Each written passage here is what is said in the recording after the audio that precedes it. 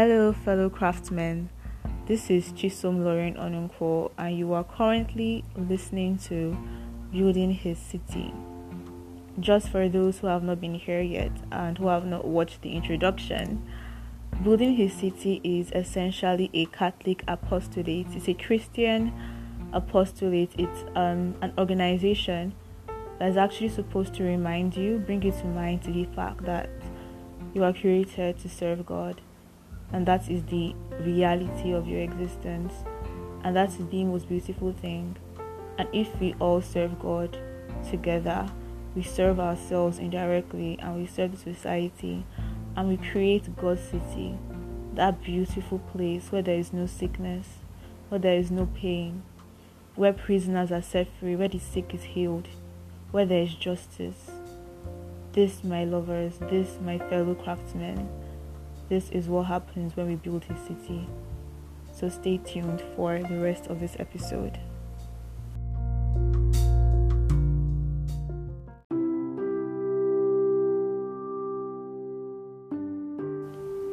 Alright, welcome back, fellow craftsmen. And today we'll be discussing, or I will be talking about God made us. So the very first thing that I should tell you is that I live in Lagos. I live literally beside a federal road. So my background is going to be a lot of things. So just prepare yourself for that. My background is going to sound like a lot of things that I cannot control. And I apologize because nobody wants to be hearing a sweet voice, beautiful music, and what is going on. Nobody wants that in their life. Nobody wants that in their ear. So I apologize, but you have to understand that I am not yet a guru in this anchor everything. I'm not a guru in podcast, so I'm not gotten to the level where I even know how to edit out background noises. But by God's special grace, I shall get there. Anyways, back to the topic. So we are talking about God made us. And this is something that everybody knows. You don't even necessarily have to say that you're a Christian. You don't necessarily have to believe so deeply that there is a God. But if you do, it is such a natural thing to think that God made us. It's just that we don't really let that sink in. We don't let that really, really sink in. Let's look at this analogy. Let's say I made a book. I didn't just, snap and then, a random book just fell on my bed. I'm like, okay, I made this random book. I took my time to craft out this book from my greatness in writing. By the way, I'm a writer. Just putting that there. To craft out this greatness into words for a purpose.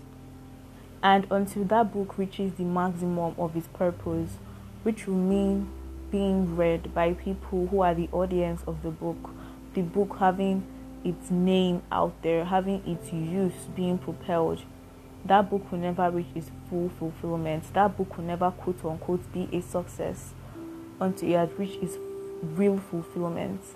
It would be very tragic if I wrote an amazing, beautiful book and it just was being used as a toilet paper.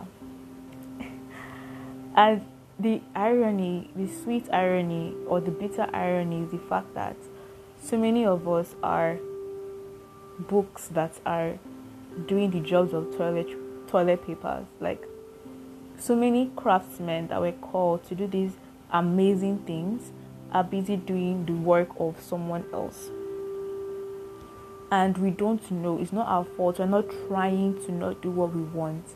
It's just that we have not actually gone back to our Creator and realized that if He made us, He actually made us for a reason.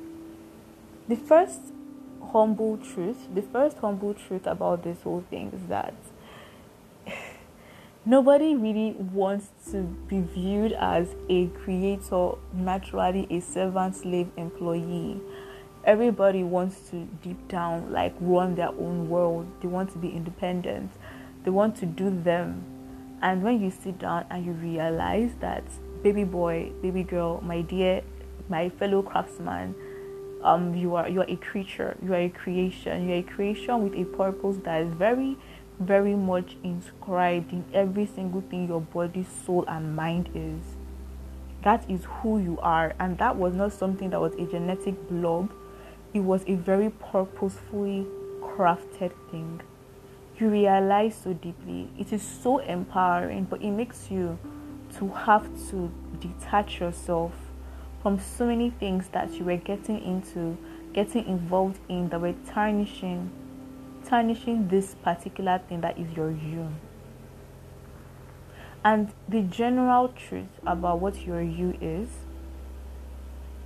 the general truth about who your you is that you are a creation of God that was set in this world for no other reason but to have an active relationship with God. God loved you so much that He said, I am going to create you. He said, okay, I love Shewa so much, I'm going to form her and make her, and I'm going to give her these things of mine. By the way, we're going to get there very soon, but God made us in our image, so therefore we are reflections of God. God made us in our likeness, so therefore we are like God. So God literally made Shewa, God literally made Cole or Muyiwa to craft them and to let Himself, let His light shine through for them to reflect that glory, that majesty, that beauty, that awe that is God. That is what we are created. And we are created so differently. It's like white light shining through a prism, and it's bringing out this array of different colors all together as one light, one white light, but it just shines through this very beautiful rainbow exposure of different colors.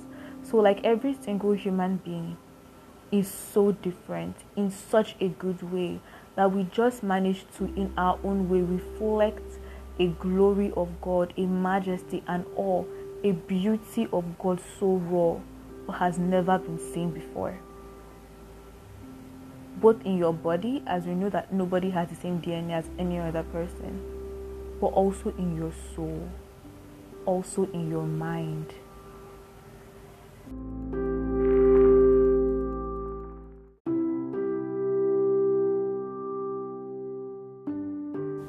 So as a form of reference, I'm going to be reading from Genesis chapter 1, verse 26, and the Bible version that I use is NRSVCI. You have probably never heard it before. New Revised Standard Version, Catholic Interconfessional. If you have the Revised Standard Version, Catholic Edition, it's practically the same thing. If you just use Revised Standard Version, it's almost the same thing. So yeah, you can be opening that version of your Bible each time you come here if you want to relate. And I'm reading from Genesis 1:26, which says, Then God said, Let us make man in our own image, according to our likeness. Just so you know, like I'm just putting that right there so that you can let that sink in. Eve did not need to eat of the forbidden fruit to be like God. She was already always like God. And in so many ways, the devil lies. Just like how the devil lied that she was not like God and she had to eat the fruit to make her like God. And the saddest thing was that is when she ate the fruit that she stopped being like God. Now she was broken. Now she knew evil. And if you notice, to know evil actually means to want evil in a sense, because right after, what do we see? We see Cain killing his brother on top sacrifice. You just keep following and following and following throughout Genesis, and you can see the reality of the brokenness of man.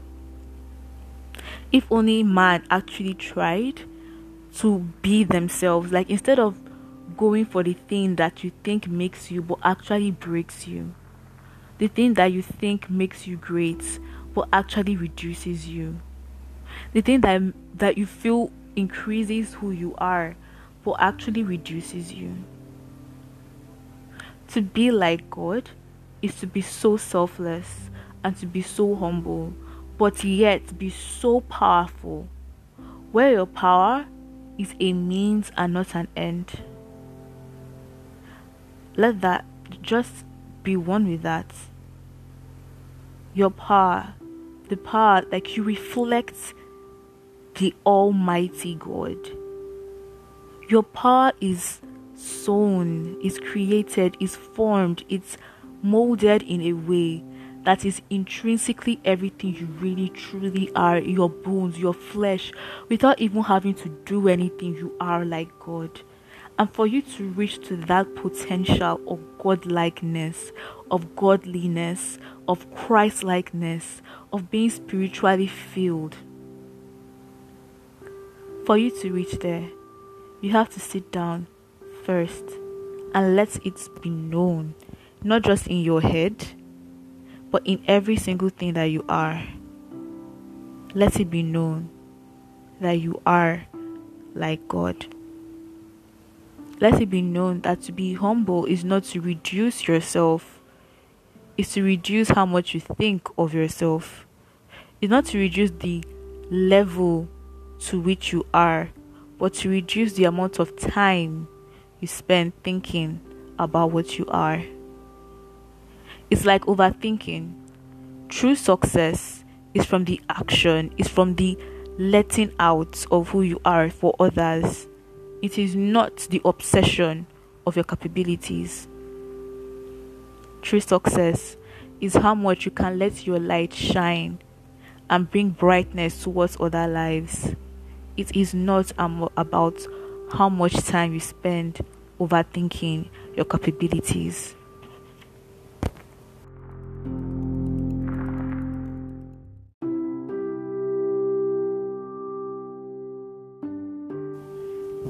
I remember when I had a conversation with a friend and I was so confused about who I was. I'm always confused about who I am. My brother has heard it to tiredness. And I was so sad because I always felt like I can't just place who I am. I just don't know who I am. Like I don't know anything more than my name and my tribe and my denomination and my religion and my skin color. I'm not even really sure of my skin color. But like after all of that, with all the things that I know about myself, I just can't put myself into a box or into a label or just give a name to that thing that is so different about me that sometimes it scares me. So as Pastor Mike Todd will say, I was asking the wrong G who I was. I will go to Google and I'll check up what's depression, what's clinical depression. Is that what I have? What's bipolar disorder? Is that what I have? Is that who I am? Is that how my brain is wired? Do I have autism? Do I have Asperger's? Do I have ADHD? Sometimes it's deeper than that. I'll ask for my personality type. Okay, what's my personality type? Am I an idealist? Am I an empowerer? What's my type? Like, who am I? And I'll go there and I would read what they have to say. Oh, you have this, you may have that, you are likely to be this, oh, you are this particular personality. And then I read it and it's like,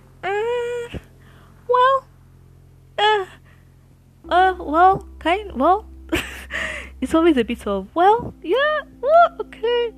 But it's never that's who I am. It never really was that, and that kind of always bugged me a lot. It gets even deeper. You look at the course you want to study and you look at what exactly it has, the fullness of what it does, and you're like, I can't see my life living that way. I can't see myself doing that. But so much more of the meaning of that work is so dependent on how you want to serve than what the service of that work generally is. Especially if you check Google to find out. It came to the point that I actually questioned my sexuality. Long story short, my sexual orientation is agape love because because I was confused throughout last night. What is going on? I just kept getting that thing in my spirit saying, so this stuff will not tell you anything more than you already know. If you want to know more than you already know, you know who to ask.